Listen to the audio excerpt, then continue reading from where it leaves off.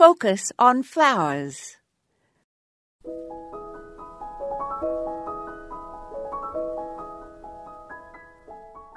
As I was cutting down my asters this fall, I cut off lots of the fluffy seed heads and just scattered them in other parts of my yard, since perennial asters grow easily from seed.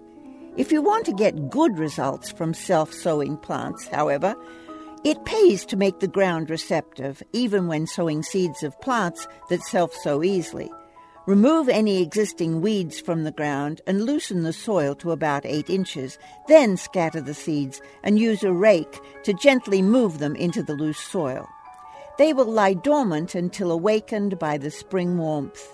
Many annual plants self-sow: alyssum, cleome, cosmos, larkspur, nicotiana, to name just a few. But be careful not to use a mulch that has a seed germinating deterrent in it, or the seeds that fall from your existing plants won't have a chance of germination.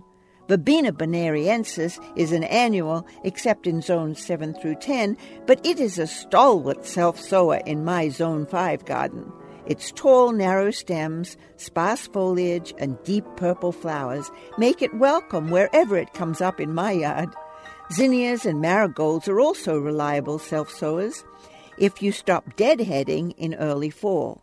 There's something very satisfying about seeing second-generation plants from self-sown seeds. This is Moya Andrews, and today we focused on self-seeders. Follow updates from Focus on Flowers and share insights with your fellow gardeners on our Facebook page. Just search for Focus on Flowers.